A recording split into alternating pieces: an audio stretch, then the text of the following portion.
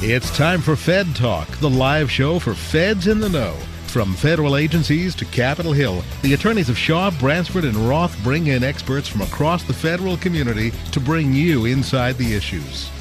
Fed Talk is meant to provide general information about legal issues. However, the views expressed in this program are not intended to provide legal counseling. Listeners are cautioned not to rely upon any statements made in resolving legal issues they may face, but instead to consult with their own attorney about specific situations. Attorneys are not engaged in providing legal services while appearing on the program and are not responsible in any manner for the consequences that may stem directly or indirectly from reliance on any statement made during this program. Good morning and welcome to Fed Talk. I'm your host, Ben Carnes, and thanks for joining us. Happy Friday. We're going to be talking this morning about the subject that has been sort of the underlying theme in D.C. for several weeks now and remains the theme, and that is the budget and the budgeting process, the instability surrounding the budgeting process, and what that means for the business of conducting government on a daily basis. And I'm joined by three guests who are very active in the budgeting space. Sarah Ferris covers budget and appropriations for Politico Pro. She was previously the lead healthcare and budget reporter for the Hill newspaper. David Hahn is with Grant Thornton. He's formerly Deputy Associate Director at the Office of Management and Budget, and he is now Grant Thornton's Director in the company's global public sector practice. And then James Wallner of the R Street Institute. He's a senior fellow over there and a member of R Street's Governance Project and Legislative Branch Capacity Working Group. Thanks, guys, for being with me here this morning. Thanks for having us. I wanted to first just kind of lay the groundwork a little bit, and it's probably fairly thoroughly covered ground, but I wanted to get a little bit into what got us where we are currently. I know R Street does over at the governance program does a lot of work on the process and little rules that maybe are in place that have caused outsized problems for what they are and those sorts of things. Can you give me any sense of what got us here? Is there any particular component that is sort of a primary driver? Is it partisanship? Is it procedural? What is it that has led us here? Right. Well, first of all, thanks for having me here this morning, and it's a very timely topic. It's interesting to those of us at the R Street Institute, particularly on the Governance Project, where we look at how to make Congress work better. And so when it's not working, that obviously gets us excited and gets us very interested. But I know it's very frustrating to people out there, particularly to your listeners today, to those who are listening. So we are excited, but I do understand how frustrating and how dysfunctional that is and the real cost of the gridlock that we see. But look, it's hard to see how the cost of what is happening is not directly attributed to the Budget Control Act of 2011. And that's remarkable because the Budget Control Act of 2007 was itself a compromise agreement that was designed to resolve a bunch of really controversial issues regarding the size of the federal budget, spending, debt, and associated with the debt ceiling. And what Congress did in that time is what Congress does best, which was it got together and it came up with a very convoluted way to force itself to make some very difficult decisions in the future rather than actually making those difficult decisions at the time. And what you're seeing now and what we've seen over the past several years for those like my fellow panelists here who will also understand and notice this is that this has been ongoing for a while, and it looks like it's finally starting to catch up with them. And so I would suggest that it's the tendency to punt problems rather than deal with them that is ultimately driving the dysfunction that we're seeing in the Capitol today. I mean, from a historic perspective, David, I also want to hear sort of your input on that. But from a historic perspective, I wonder if there's anything that actually sets this shutdown that we just had apart. I know that it was the first shutdown under which the government was controlled by a single party, and there were some other elements like that. But is the motivating factor that makes it so compelling right now, is it just that people are fed up? It's a kind of sick of the ongoing process, or what is it that's causing it to finally come to a head and be a matter that people are kind of taking interest in? Because we've had it happen quite a few times in recent decades. Well, thank you, Ben. It's a pleasure to be here this morning as well, and to be joined with my panelists. I came to the government in 1980, 38 years ago. And we've had 9 shutdowns and 35 years of CRs. And so my entire professional life has been in dealing with CRs. And so I don't know that there's any one particular part of the process that drives it. From my perspective, it's as simple as politics. And let me explain that, because everything is politics when it comes to Washington. But the math to me is pretty simple. We know within the Senate it takes 60 votes to pass any legislation except a Reconciliation Act. And unless a majority party has 60 votes or more, it basically requires that all legislation be bipartisan. And the way to move the ball forward here is, it seems to me, is for the leadership on both sides to tell their own parties that, look, we can't move forward, we can't pass legislation without it being bipartisan, because in the Senate, the majority simply doesn't have control of the 60 votes. And so therefore, until the leaders drive their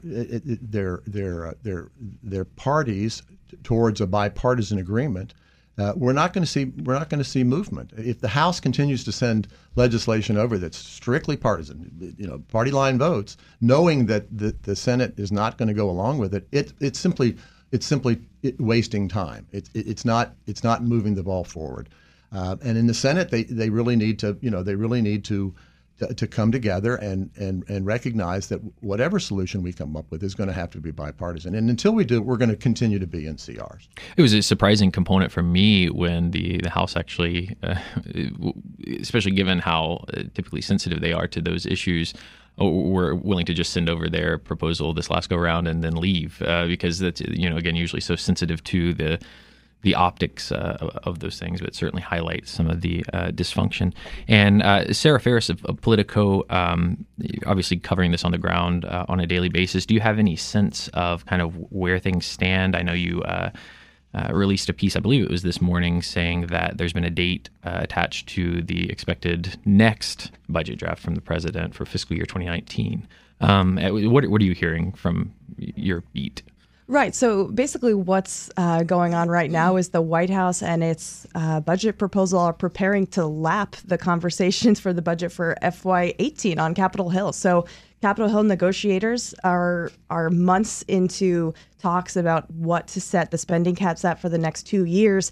And the White House has basically been trying to write its budget without knowing what those top line numbers are. So it's actually complicating the process for next year. So we're already looking at FY19 being behind schedule, which, as we've talked about, is not really anything new. Politics has had a major impact on this. And even to just look at the last 2 years and really the last year since Donald Trump came into office, a large part of the delay and the reason why we're looking at a fourth, we just have passed the fourth stopgap spending bill, a lot of that can be attributed to the legislative agenda in the House and Senate and the GOP tax bill. And if you think about the politics of that and how delicately GOP leadership had to move, particularly in the House, they were very careful not to release any spending details to disrupt the vote count for their tax bill. Mm-hmm. So for months and months, these spending negotiations were really on pause as House leadership in particular had to wrangle their caucus to support the tax bill. So we talk about the historical dysfunction of all of this. It really did come to a head in 2017 because of the very difficult and fractious House Republican caucus. And so we're looking now at maybe an omnibus in March, which is not that new, not that surprising. But if you think about the legislative push, the reason why we're looking at it this year is really specific to the legislative goals of the Republican Party in 2017. And I want to probably just hold that thought and get into it after this break. But I want to talk a little bit about the partisanship. James, you've written a couple of books on the role partisanship plays in the gridlock and the inability to get work done in Washington, D.C. But for a minute, we're going to take a quick break, and we'll pick up that conversation when we get back here on Federal News Radio, 1500 AM. Make long-term care insurance part of your retirement plan. Long-term care is expensive, and it's not covered by traditional types of insurance plans. With benefits designed specifically for the federal family, the Federal Long-Term Care Insurance Program offers a smart way to help protect savings and assets and remain independent should you need long-term care services someday. Start planning for the future. Take the next step and visit ltcfeds.com today. That's ltcfeds.com.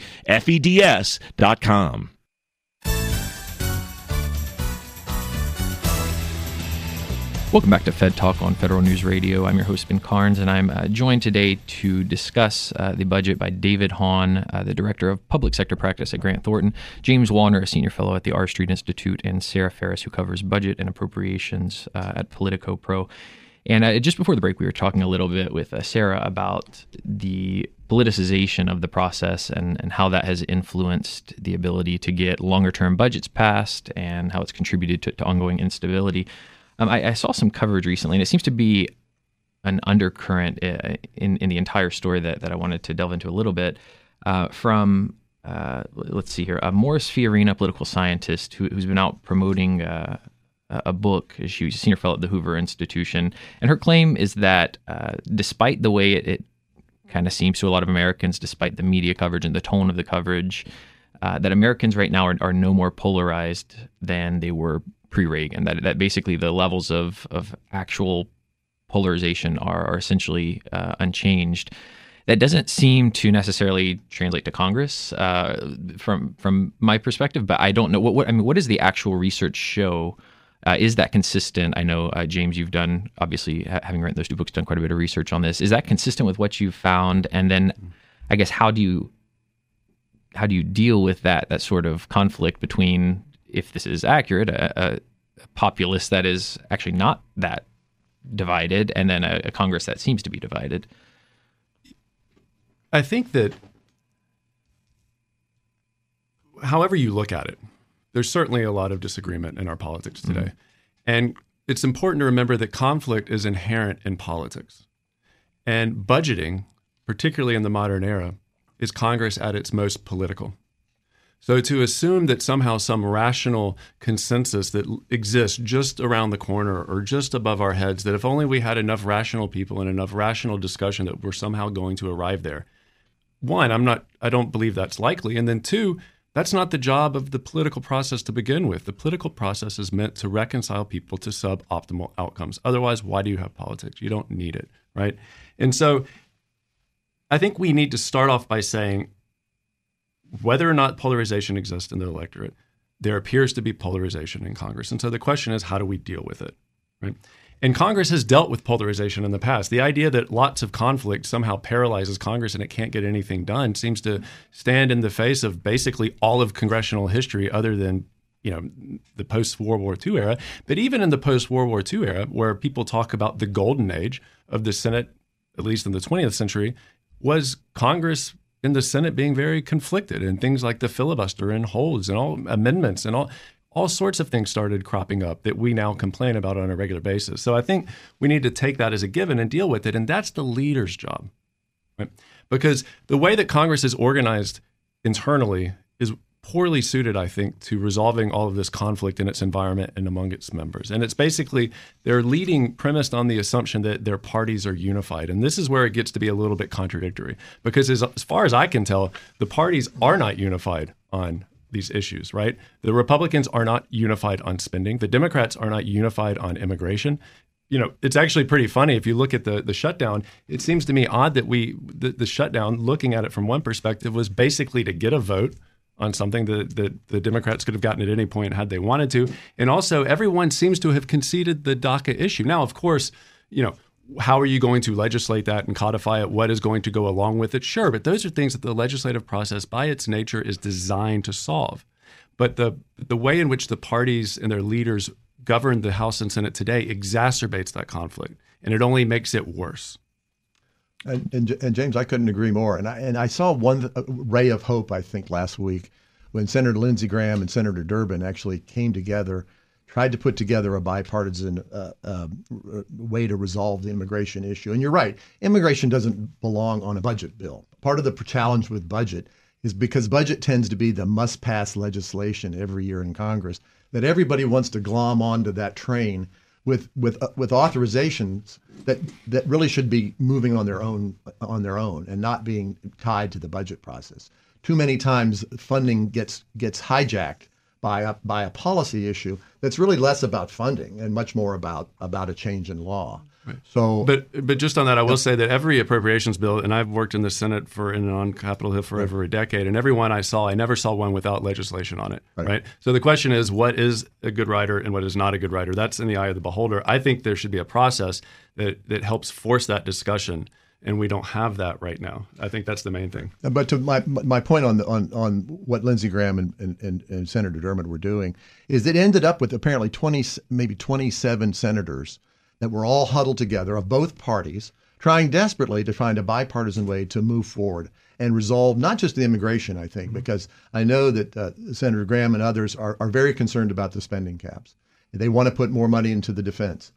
Obviously, on the other side, they want to put equal amounts into the non-defense side. So I think in the interest of trying to break not only the issue around DACA, but the issue around funding for this year, I think this group of senators are showing, to me, real promise in terms of trying to come together and do something from a bipartisan standpoint. But you're right, they're both leaders are not there, and certainly the House is not there yet. But I'm hopeful that this will grow because I think the American public actually wants that. I really do think most people want their representatives to come to Washington and make the government work. And they understand that we don't get everything we want in this world, and they're willing to live with compromise. But it's simply not the dialogue that we're hearing out of Congress now. Well, and I would just submit very briefly, and sorry to jump in here, that if there is a bipartisan agreement, that may be all well and good. But what makes a good agreement is not by definition bipartisanship. Right? In Federalist 10, Madison talks about this type of stuff. What makes a good agreement, from my perspective, foremost, is the process that produces it is open and inclusive and deliberative, and that usually produces a bipartisan agreement. So if you have a group of 25 senators or 6 senators get together in a room and write a bill, put it on the floor, and refuse to allow anyone else to offer amendments and to debate it and change it, that's the exact same process the leaders are following now. It's just a different cast of characters, and I think that's the fundamental problem. That right there. And it sort of goes back to the underlying question, I think, of the partisanship versus the process. To what extent is that changes in the process, and to what extent is that within Congress, members just doing a better job of working together? I mean, as simple as that sounds. When you're talking about introducing legislation and not allowing modifications or playing with rules and that sort of thing, obviously that's politicizing the process, but there's also, maybe it's a both and answer. But are there, I guess what I'm getting at is, are there immediate or near term procedural changes that could be made that would actually impact the process in a meaningful way, or is it primarily just the underlying politicization that's causing this? Well, what's really interesting is right now on Capitol Hill, there are actually conversations happening. The 3 House Republicans running for the chairman of the House Budget Committee this year were all pitching budget process changes. And some of these are very large. They're talking about a biennial budgeting process, something that you don't want to bring up with appropriators in the room. They don't like the idea of kind of relinquishing that power. But they're also talking about moving the fiscal year to a calendar year. I mean, they're talking about some changes that I don't think we'll actually see particularly in a midterm election year. But the dysfunction that's been really building has actually taken a toll on some of these members who are looking for leadership positions. They're looking to stand out, and they're actually talking about the budget. Looking at budget laws that haven't been changed since 1974 and saying, how can we rewrite these for a modern era, as there's a pileup of legislative deadlines. We saw that with even popular bipartisan programs like the children's health insurance funding have been really for months were tied up in these bills, and lawmakers are pointing to those saying, look, things are really getting bad when we can't even pass children's health funding. So let's talk about some other ways to change those. Right. Yeah. I think it's important to go back to the question that you opened with at the beginning, because the Budget Control Act is itself a budget reform, a process reform, and members embraced it because the other alternative was to not raise the debt ceiling or to cut spending in a bill at that particular point in time. And whenever Congress is finally confronted with this question and they can't get out of it, they whether it's in the 80s or the 90s, they always go to budget process reforms and they say, we're going to force ourselves to do this in the future. Right. Mm-hmm. And it never pans out that way. It doesn't mean that the rules can't be improved. It doesn't mean the discussion can't be made more rational. And certainly that's the kind of stuff we look at the R Street Institute. But just very briefly, biennial budgeting, it could be a very good thing. But in the context of the problems that we face today, I think it's very important. What is the problem? Is the problem they don't have enough time? Last time I checked, they haven't tried to do anything. It's not like they're running out of time. And if you had 2 years instead of one, then you're going to do this every 2 years as opposed to every 1 year. And then the fiscal year to the calendar year, I think this also ties in with the chip issue because it is a little bit confusing and you have this difference. And I know there's, from a public administration standpoint, and there's very real reasons why you may want to do that. From a congressional management standpoint, the only reason to shift from a fiscal year to a calendar year is that you don't have to deal with that first CR to get to December so that you can then jam the members and force them to accept something they would otherwise not want to accept. And so that's the way that the leadership and they typically will look at it and say, how is this going to help me pass what I ultimately have to pass, which is a government funding bill or a debt ceiling? And then everything gets defined in those terms, not what is the most rational way to get to a budget, even though that may be very chaotic and unpleasant and uncertain. So, one of the ways to focus just on the CR problem, it seems to me, is that the Congress could pass, the appropriators could pass a law that basically says that at the end of the year, when appropriations lapse, that automatically all the agencies go into a CR. Doesn't require a vote of Congress, and that agencies would continue to spend until Congress actually appropriates for that year. And in addition, that we would make all money available until expended. Instead of these artificial 1 year money, 2 year money, no year monies, just Congress is appropriating the money for a specific purpose. Give the agencies as much time as they need within reason to spend the money. So if you had that scenario, then come September 30, if Congress hasn't been able to figure out how to change the priorities and where to add or subtract going forward, the agencies wouldn't be stopping. They would be moving along. They would know that funding is going to continue at the current levels, and they can plan for that. And when Congress gets around to deciding how to change the funding levels against the current levels, then they can appropriate that, whether that be in October or in December or maybe even in May. It doesn't solve the problem of overall spending, but it at least takes out this constant start and stop, 2-week CRs. People just get wrapped around the axle. If they know that automatically we're going to continue to spend at the current levels, agencies can plan. They can continue to hire. They know that new initiatives are going to have to wait until Congress provides that, either through appropriations or authorizations. But you take this churn out of the system, and I think that brings everybody, it allows Congress to focus its time on the actual legislation and not the procedural battles that we go through multiple, as Sarah described, multiple CRs in the same year. And that's where I think we see a lot of the cost associated with CR. Taking out the September 30th deadline every year, taking out really any deadline, I mean, you could see how leadership would really struggle to get their members to agree on anything. I mean, the reason that they keep doing these 2-week CRs versus a couple of months and actually giving time to really let these negotiations go forward, they keep doing week-long 2-week CRs so that they have a deadline, so that they have a reason. So it would be really interesting to see moving away from that model, but leadership would probably say that they have no way to get their members on board with anything if that were to happen. But I do think in the so-called automatic CR, which has been something that I think both parties, particularly in the Senate, have discussed in various ways to make it work. I think there's some serious constitutional concerns regarding Department of Defense funding. Constitution doesn't allow Congress to appropriate funding for the Army for more than 2 years at a time. So I mean, I think that constitutional lawyers can look at that and try to figure out how you could work it and make it consistent with the Constitution. But I think more generally, and this is something, there's a lot of talk right now about separation of powers and the power of the president and Congress's role and Congress's power. And the power of the purse is Congress's foremost power, right? Madison says, and I don't have the exact quote in front of me, that this is like the best power you could possibly give the Congress, the people's representatives. And politics is messy, right?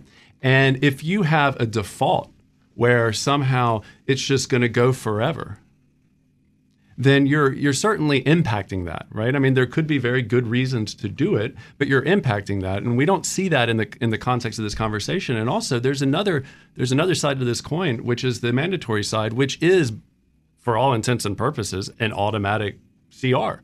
And we've seen there's a reason why there was no peace dividend after Vietnam. It was because mandatory spending shot up and has kept going ever since, and Congress is incapable of dealing with it.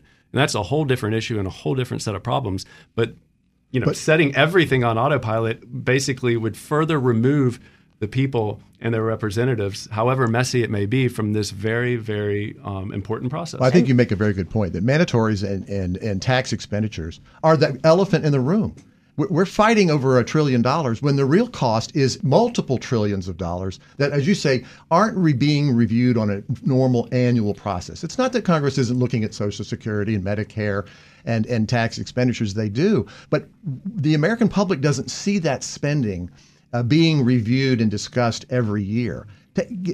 Allowing the appropriations to continue in a way similar to mandatory spending would force Congress now to think about a different way to look at, to review, and to change not just appropriations, not just discretionary spending, but the elephant. Let's look at mandatories. Let's look at tax expenditures, because that really you can't just look at one piece and solve the larger fiscal challenge that we have. And right now, mandatories are going practically unreviewed because we're so bollocksed up, if you will, on appropriations. I'm going to have to jump in really quick. We have to take a short break, and then we can come back and pick up the conversation. You're listening to Fed Talk on Federal News Radio. Make long-term care insurance part of your retirement plan. Long-term care is expensive, and it's not covered by traditional types of insurance plans. With benefits designed specifically for the federal family, the Federal Long-Term Care Insurance Program offers a smart way to help protect savings and assets and remain independent should you need long-term care services someday. Start planning for the future. Take the next step and visit ltcfeds.com today. That's ltcfeds.com.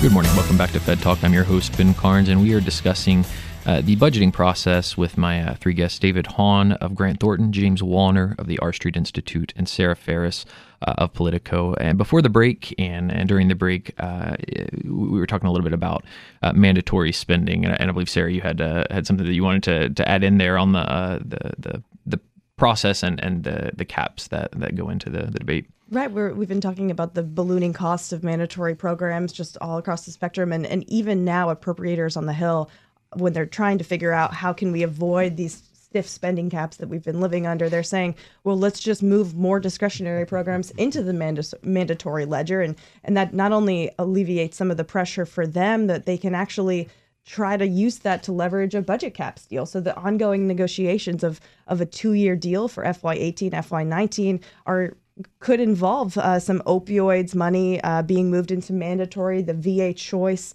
the private sector veterans healthcare program. There's talks to move that into mandatory. And these are all ways that Republican leadership and Democratic leadership are hoping they can get enough bipartisan support. But really, the fiscal hawks are the ones who are left really unhappy about this. And there's really not that much discussion going on, except in sort of the corners of appropriators' offices right now. And I wanted to actually talk a little bit about, we were talking about the Budget Control Act, and I know, Sarah, you had written a story on the ongoing negotiations and discussing different ideas of how to improve the process, and surprisingly enough, earmarks have come back up, and I was actually working on the Hill when the earmarks were kind of last at the fore, and it was at the time, thought to be the thing to do to sort of wipe them out. It was politically expedient. It was supposed to be good government, and now we're kind of talking about bringing them back again. Is there any sort of consensus in the room on what that would look like? I know that despite their sort of public relations problem, there was a lot of talk even last go around that earmarks, there might be pretty good arguments for keeping earmarks, and that we might run into some issues by getting rid of them. So what is the thinking right now in what role earmarks play in fixing the budgeting process, or does it play a role at all? I mean, I think the real challenge with earmarks years ago was that they often were stuck in bills that are 1,000 pages long and didn't have any visibility, that people didn't know about them until after it was and after they were enacted, and then we'd find out that the projects lacked merit.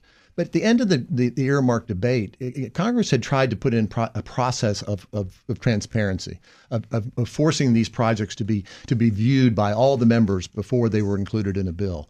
And in many cases, these projects are projects the agencies are going to do anyway. It just allows the members the opportunity to take some credit for it, to go back to their districts or their states and say, I'm bringing the bacon home. But it may not be all that different than what we were going to do anyway.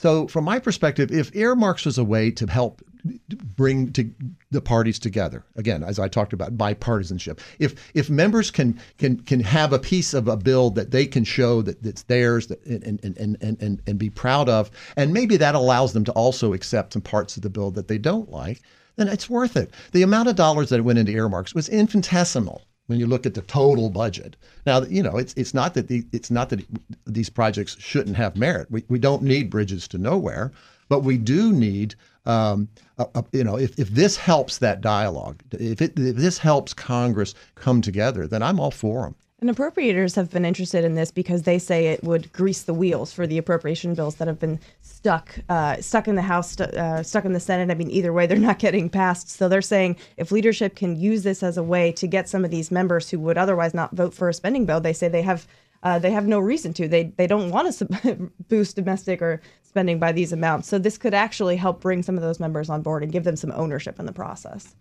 I think bipartisanship is important. Again, it's just a question of how you get there. I mean, when a bill is stuck, that should tell us something. It means that people don't want to vote for it, which I think is important in a democratic republic like ours.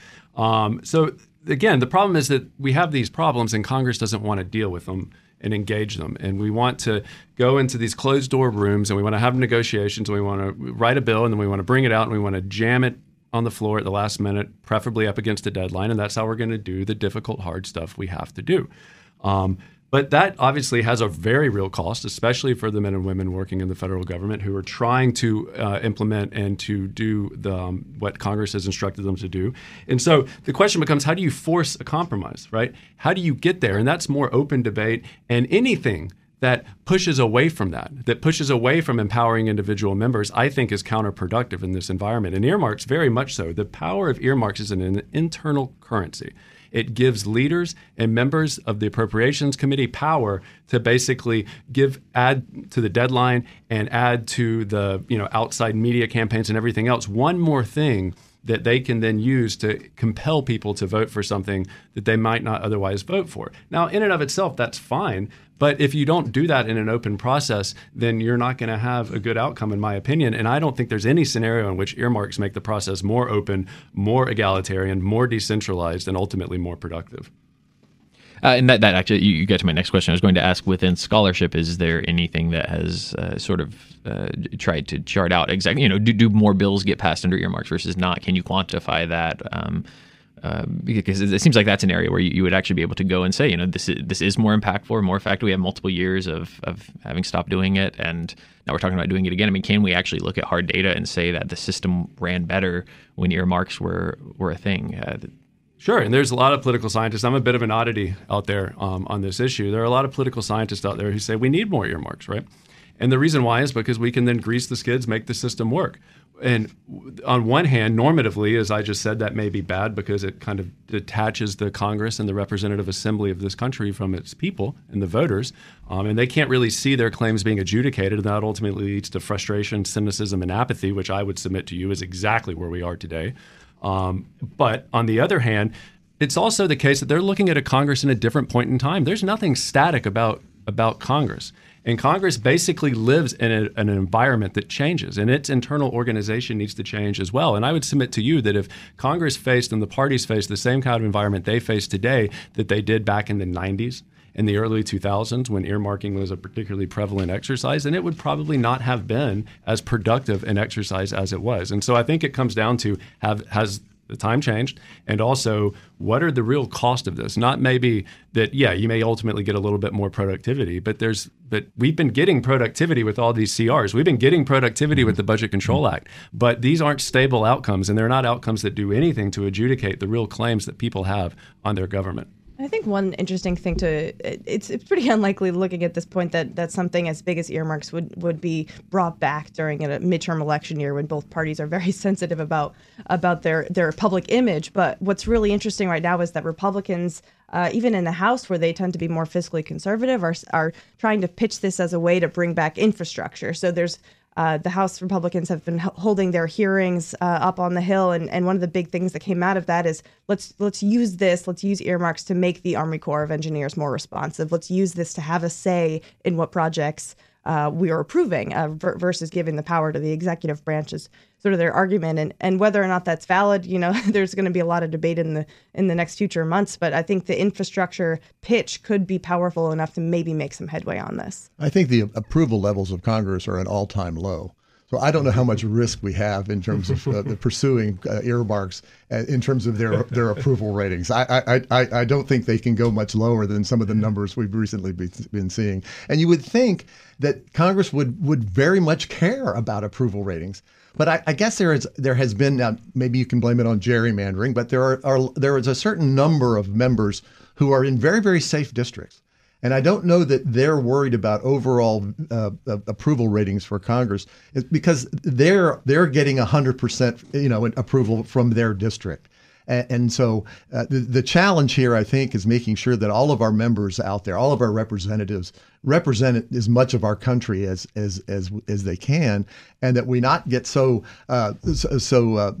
divided that members don't worry about the overall approval ratings of the Congress, of the institutions that they represent, and become only so narrowly focused that they don't care about the larger good. And I mean, that gets to the kind of common dynamic of Congress approval ratings always tend to be quite low, right? But when you pull anybody on their individual member, it tends to be quite a bit higher. Right now I've seen a number of stories come out, and we'll have to take another break here in a couple of minutes. But I wanted to get into the actual cost that is associated with the instability. And I was on a call yesterday discussing the process and the negotiations, and it seemed to me that there hadn't been many official efforts to actually quantify. But I found a Standard & Poor's number from the 2013 shutdown that said it cost $24 billion the last time the furloughs took place. I believe that was a combined number. This go round, the Navy came out and said that since 2011, they've wasted $4 billion as a result of shutdowns. And I believe they said as a result of continuing resolutions, correct me if I'm wrong. And then, Sarah, you mentioned that the Coast Guard had come out and said this week, I believe, that they can only do one more continuing resolution. So it seems unusual. I believe that generally the Department of Defense is reticent to come out and talk about this kind of thing, complain in this way. At least in my experience, it seems to be the case. But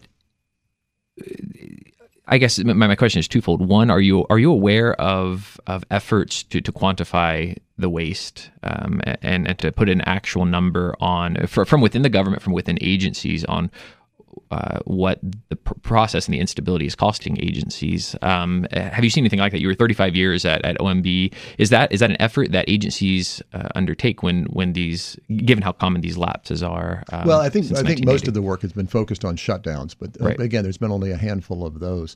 CRs are so common that I think agencies plan to be in a CR, and so they will mitigate some of the costs. But to me, the biggest cost of CRs is the uncertainty, the inability to plan. It's really the loss of productivity. Thousands of folks in the agencies that are waiting to move forward with an acquisition are waiting to hire until they get appropriations and the go-ahead from Congress. Even within Congress, you just can imagine the thousands of hours of staff time that wasted waiting for the next CR. And so it's hard to quantify because we're paying for those people anyway. But if they're not being productive, then what's that loss of productivity worth? And given the size of the government and the size of spending, I would argue that productivity is a huge loss. It's not a we're not losing any money. We're going to spend the money anyway, but we're not getting for our money what we're paying for. We need to really focus on how we can take this uncertainty out of the process so that agencies can plan, so that the contractors who support the agencies are constantly waiting for RFPs to drop that are delayed until Congress actually appropriates the money. And the loss on the private sector side is huge in terms of waiting for Congress to act. And we're going to take our last break here, and then we have one more segment when we get back, and we'll pick up that conversation. This is Fed Talk on Federal News Radio, 1500 AM. Make long-term care insurance part of your retirement plan. Long-term care is expensive, and it's not covered by traditional types of insurance plans. With benefits designed specifically for the federal family, the Federal Long-Term Care Insurance Program offers a smart way to help protect savings and assets and remain independent should you need long-term care services someday. Start planning for the future. Take the next step and visit ltcfeds.com today. That's ltcfeds.com.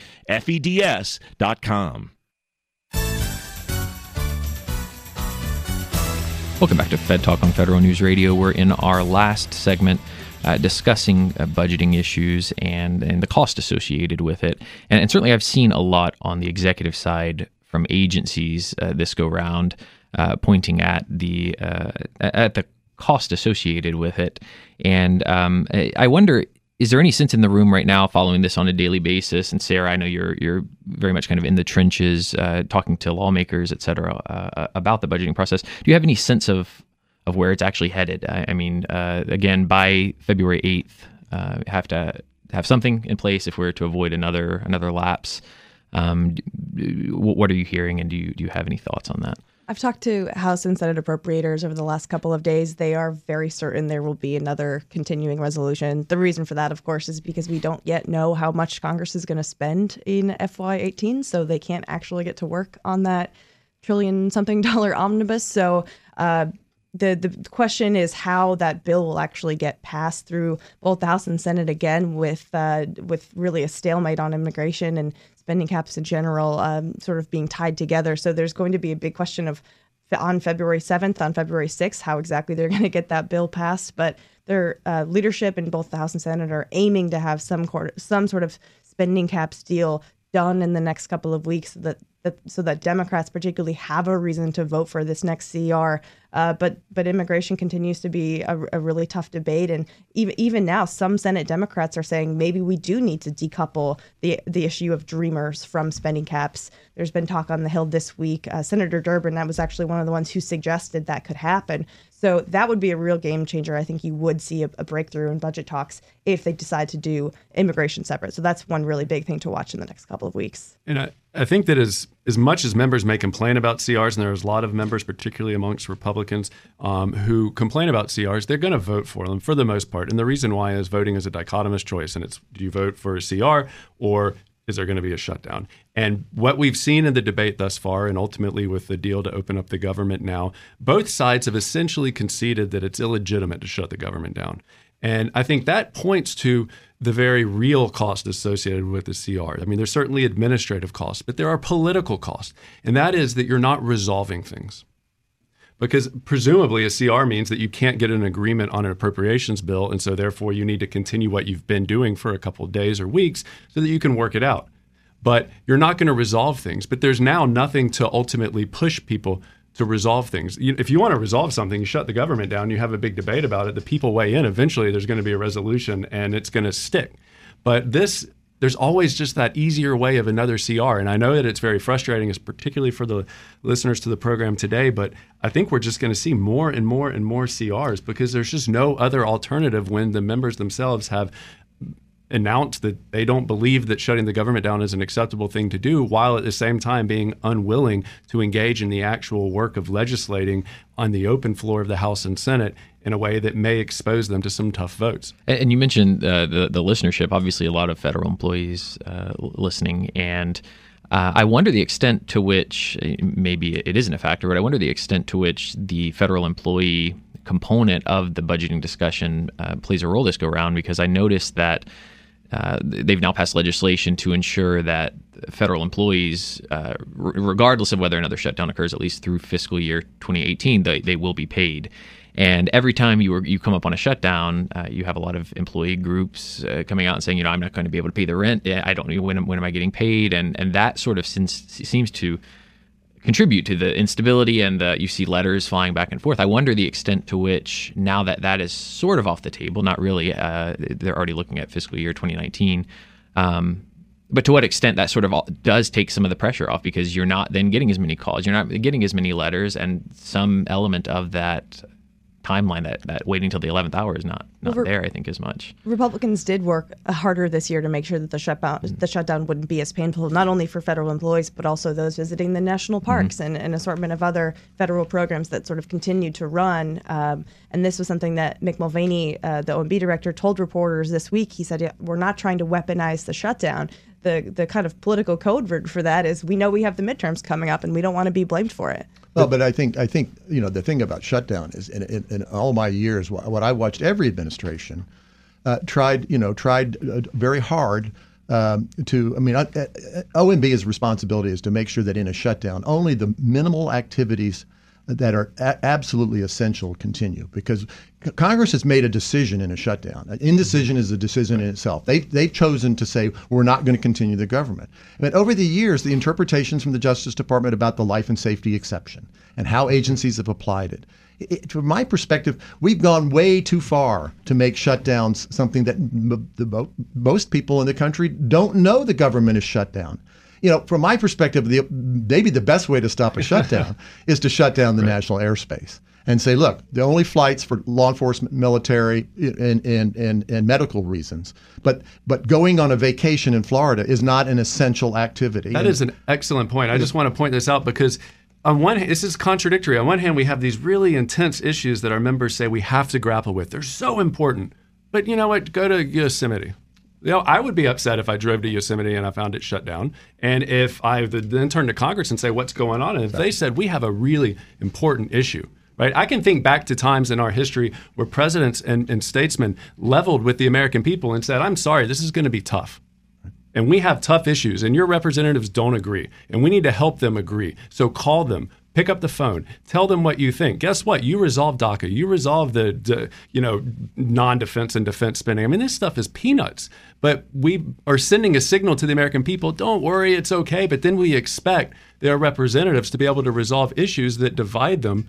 It's just never going to happen, and we're going to get CR after CR after CR. And the problem is that I think people think that CRs don't cost money, right. and we know that agencies are they're not moving forward. They're not replacing systems that are obsolete or they're maintaining legacy systems that cost more. They're patching holes in the roof when we ought to be replacing the roof. That patch is a wasted money, because ultimately you've got to replace the roof. So a lot of the cost of CRs is lost in that deferred maintenance and lost productivity. And if there's a way, and I think this is the point, Ben, you're making, for us to do a better job of quantifying the cost of CRs, maybe we can then begin to get some real focus on why living in CRs is not in the Americans' best interest. I think a lot of people think, well, in a CR, at least they're not doing anything new that will be problematic, when in fact we need to do new things in order to reduce cost and make the government more efficient and provide services in a more effective way. And politically, what's really tough is defense hawks on the Hill, those who are hearing directly from Defense Secretary Mattis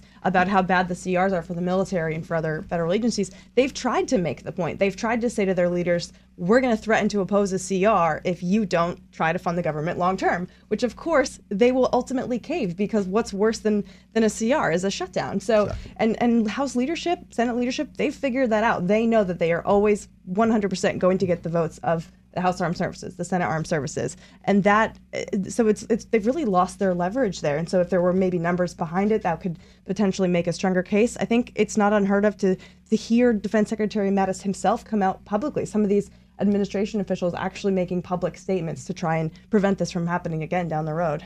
And I think because it's not necessarily, or it's a little bit more difficult to track it to a direct financial loss, that maybe people don't think about it as much. But I've seen any number of stories across kind of the federal space tying different issues to continuing resolutions alone. I saw a piece from Federal Times that said, it's distinctly possible it makes cyber attacks more possible during the actual shutdown itself, and to some extent during, particularly shutdowns, but to some extent the instability and the inability to get contracts in place that require a 1-year time period. And then we have ongoing, hiring discussions and how can the government be more like the private sector and those sorts of things. But it's difficult for me to imagine anybody from the outside looking at the instability and longing to jump into the federal government. And so I feel like there must be sort of tangential issues, hiring and security and contracting and acquisitions that are there, but not necessarily quantified as we discussed. And David, you had a piece going back to some of the process you were discussing in your last comment. You had a piece where this shutdown, Sarah had mentioned the administration's approach to it. You had mentioned that there were some interesting budgeting tricks that were being used from the administration. I have it here, where it's Trump team enters new risky territory on shutdown budgeting and basically using, they would argue, I guess, leftover funding. But your perspective is a little bit different. Well, I think in every shutdown, agencies are always directed to use existing resources to the extent they're available to continue operations until they exhaust those. So the guidance that came out from OMB this time was no different. The written guidance was no different than what we've put out the last few shutdowns, and reflected the current interpretations by the Justice Department.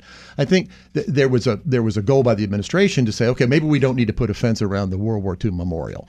And maybe that was sort of an odd way of protecting the property for the Park Service to go to that level of effort. But I can also see why opening a park without having the appropriate staff there actually puts the public in danger. If they have an accident or if they have a heart attack and there's not sufficient Park Service people there to help them, they may well be putting themselves at risk. And therefore, we're protecting our property. So in a shutdown, when you've got limited resources, we're supposed to be doing the minimal amount of effort to protect life and property. Probably closing a park and keeping the public out is the most efficient way to protect not only the park, but the people who'd be visiting the park. And it definitely does seem to vary in the severity of the effects. And I think that also probably colors the debate and the conversation a little bit, because you have, 4 out of the 5, I think, during the 2013 shutdown, 4 out of the 5 Nobel scientists who work for the government were furloughed. Does that matter over the course of 16 days? I mean, you could probably argue that it wasn't a devastating impact, but I mean, it gets at some of the small things that occur because of the instability and because of shutdowns in particular. That we don't often think about. And we have about a minute and a half left, so I wanted to open it up and to any final thoughts, starting with Sarah Ferris from Politico. I know your last story. You're covering the budget negotiations. Do you have anything else coming out in the next couple of days to look for? Well, what really we're following is just the day-to-day of these budget negotiations. And as I said, if the Senate Democrats and House Democrats can actually agree to decouple the immigration debate from these spending talks, then we are going to see something sooner rather than later, which means we might avoid seeing a 6th continuing resolution. Maybe we'll only have 5 for FY17. So that's going to be really the big thing that I'm going to be watching. That's something to look forward to. James Wallner of the R Street Institute. My colleagues and I at the R Street Institute are going to continue looking at Congress, trying to figure out how to increase its capacity, reduce the dysfunction and the gridlock that we're seeing. And, the one thing I would just leave everybody with today is it may be frustrating, but these are the natural consequences of living in a system where people's representatives get to make decisions. And ultimately, we need to figure out how to better make those decisions in those environments and to deal with the issues that divide us, as opposed to, pushing them under the rug and pretending like they don't exist. And from my perspective, I totally agree, James. And I think budget reform, once we get past the current crisis, which we never seem to get past, but once we get past it, and we will, there really needs to be a bipartisan debate about how to do budgeting better. I worry that in all the budget cutting, we're losing capital we're not investing in capital because we're not treating capital differently than we do operating, and they are different types of investments. So I'm hopeful that we'll see budget reform as the next priority, as a part of the way to bring the budget to a close. And unfortunately, that does it for our time. But thank you so much to my three guests, Sarah Ferris, David Hahn, and James Warner, for joining us today to talk about budgeting issues. Have a wonderful weekend. This has been Fed Talk on Federal News Radio, 1500 AM.